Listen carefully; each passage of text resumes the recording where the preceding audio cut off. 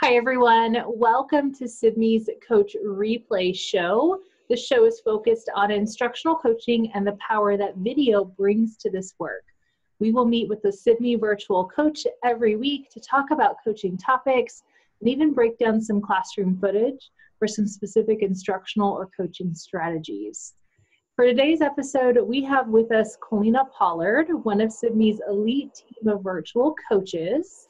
And in addition to coaching for Sibme, Colina is the Director for Digital Education and Innovation for Harris County's Department of Education.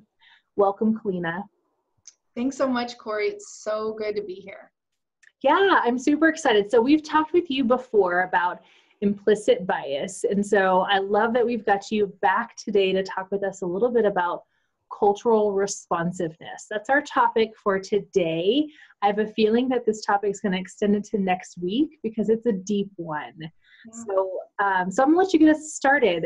Tell me, what is cultural responsiveness and why is it important for us as educators? Okay, so it is a deep one, and it is something that we want to kind of stay on the level with, because it can be, we can just be straight shooters and let folks know. But cultural responsiveness is a pedagogy that recognizes adding culture and recognizing culture in all aspects of curriculum. And the reason why it's so critically vital to our instruction is because when we recognize a student's culture, when we have the recognition of saying, I respect and honor you in my classroom, there's going to be a deepening and a widening of that student's capacity to learn, which is, after all, what we are aiming for. We want to make sure that students know that we are there for them and that we are trying to figure out all ways to make sure that they are successful. So it can actually improve student outcomes if we embed that within our other pedagogy that we have. Absolutely, absolutely. That's awesome. So then what are some characteristics of culturally responsive teaching? Culturally responsive teaching, there's some easy things. Some of the things that you and I have talked about before is adding word walls and things like that you can add to your teaching. But and I'll give you guys some more or better examples a little bit later. But as far as the characteristics, because those are kind of the ways you can do it, but what you're going to see and what you're going to notice when you are actually implementing cultural responsive teaching into your classroom is just recognizing and understanding that your students all have different norms and different standards that they live with, that they normally carry with them on a day-to-day basis. And it doesn't necessarily mean that they are a different race or a different ethnic group. It actually could just be that it's just a different culture that they live in on a normal day-to-day basis, and they bring those and they carry those things with them when they come to school. But if we recognize and start bringing some of what we notice and talk to our students about some of the cultural norms that they have, then we can start building those bridges to better understand our students, therefore widening their capacity to learn. Yeah, I think that's really important too, is because we are helping individualize that experience for those students, bringing in their own context or culture into our instruction. Yeah. And you're right, I really do think it doesn't necessarily mean that I may have students who look different sitting in my classroom in order for me to be needing to put in cultural responsiveness, right? It can be as simple as, when you walk in the door at home, are you expected to take your shoes off or not? Like that's usually an unspoken norm. If you're in the Deep South, you might get honey, you can put your shoes over there before they fully open that door all the way. But in other households, you walk in and you got to kind of make a decision, like, am I expected to take my shoes off? I always look at the host's feet. Are they there? Yeah, right. In my house, we typically do take them off, but it's not a big deal if you don't. Right. But yeah, like it really, I think it's it's all these little things that can really make a difference in how we see the world and we see others. And so, yeah. Well, you just brought up a really good point, and that can take us to where teachers can go next, and that's cultural cues. So you said one of the things that you know how to do is that you would look at the host to see whether or not their shoes are off or not. And sometimes when we start to have those things in our classrooms, when we start to show cultural cues, when we reflect those, then our students start to pick up on those, that we are expecting this, that I need you to notice that, you know, we sit in a circle here. We don't we don't sit in a line, we sit in a circle. You know, we can teach them those things, but if they are accustomed to being told, you know, this is the way we do things, if you know, it's about looking at and seeing what other people are doing as well. And sometimes some kiddos are very good at it, and sometimes they're not. And again, that's something that's cultural too. So adding those cultural cues, I think, is something too that's, you know, very characteristic of cultural responsiveness. Yeah, I can also see how it really impacts, you know, inclusivity as well, right? So it's more than just me as the teacher being responsive to the individuals in my classroom, but it also brings cultural awareness to the others in the classroom, who may not have been aware of the way that people do things maybe differently from what they do, right? Absolutely. Absolutely. Because I think we tend to think, well, if I'm, you know, a third grader, they go to school, everybody has a backpack, everybody wears, you know, these kinds of shoes, everybody wears these kinds of clothes, or whatever the you know, thing is. It's when you start to implement those kinds of things into your classroom, when a teacher really takes on that responsibility of respecting all of the humans that are coming into their classroom and saying, you know what, I'm going to be here for it. I'm going to respect and recognize that you may have something completely different, or do things a little bit different, and have conversations, like real conversations. I am not going to just, as a teacher, tell you to do this and expect it to get done without realizing and recognizing that there are some things that are on my end that I may need to do to get you to that point.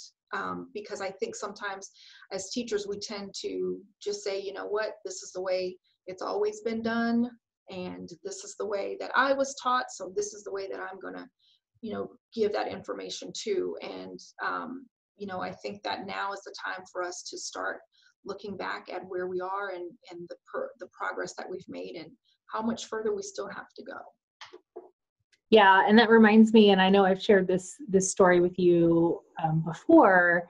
You know, we're German American, and my father's a first generation born American, and he still, I mean, his parents and his siblings, all they spoke were German. I mean, his parents came in not knowing any English, but as soon as you came to the States, the job was to assimilate as quickly as possible.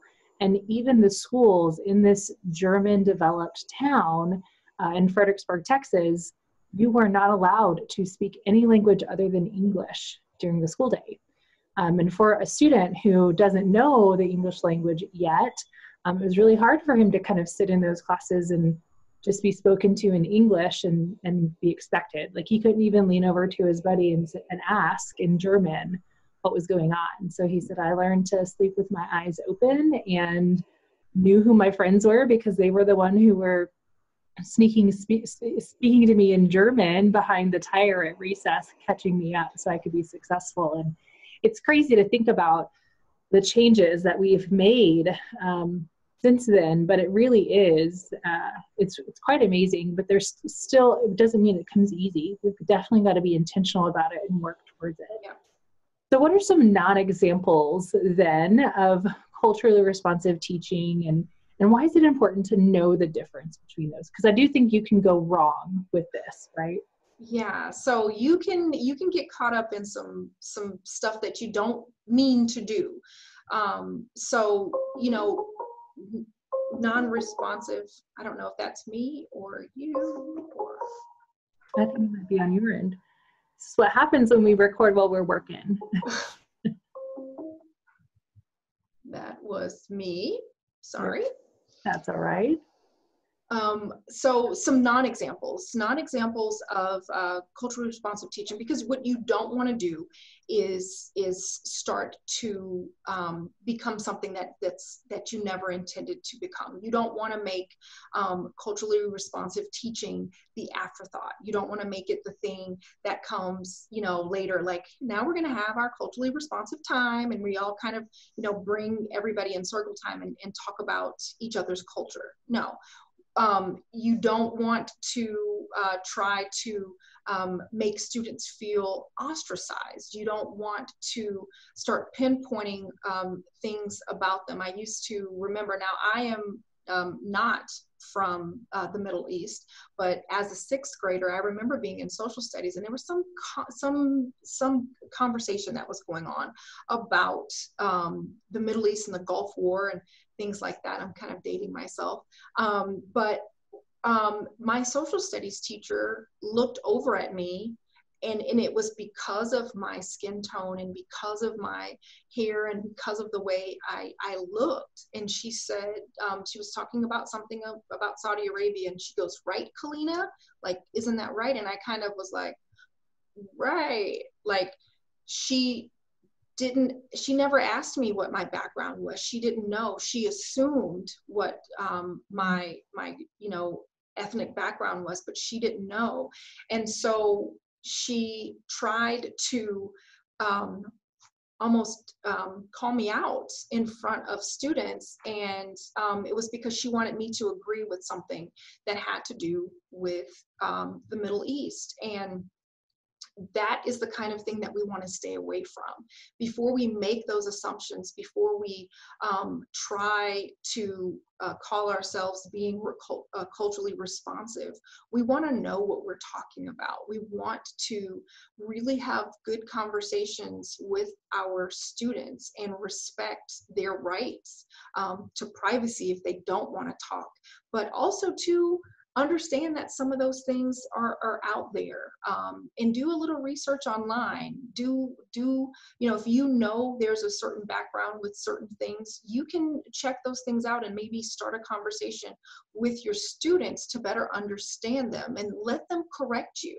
Let it be okay for there to be a real conversation about what they bring to the table. And again, you don't want to try to ostracize your students. You don't want to try to make them a pinpoint of the discussion that day, but you do want to include them and make sure that everyone feels welcome in your class. And there's plenty of ways that you can do that. And I'm sure that we're gonna, you know, talk about those. Yeah, we definitely will. I was just looking at the time, and we're kind of at the end of our episode, but I think, you know, these are some good non-examples, some good definitions of what cultural responsiveness is, and we'll need to continue this conversation for next week. I figured we would. It's kind of a deep one. So before we go though, Colina, is there any takeaway for our audience that you just want everyone to kind of remember about cultural responsiveness at this point? Well, one of the things that's a really big thing for me, when you talk about cultural responsiveness, what you'll find through the research is that it is really a way to deepen and widen your students' capacity for learning. So when you're doing that, you're doing a good thing. So any way that a teacher can do that, they're doing a good thing. I love it. Yeah. Just taking it one small piece at a time. Absolutely. Thank you again for joining us, Colina. Tune in next week where we continue this conversation with Colina and talk a little bit more about some specific examples of culture in classrooms and how we can support our teachers as coaches.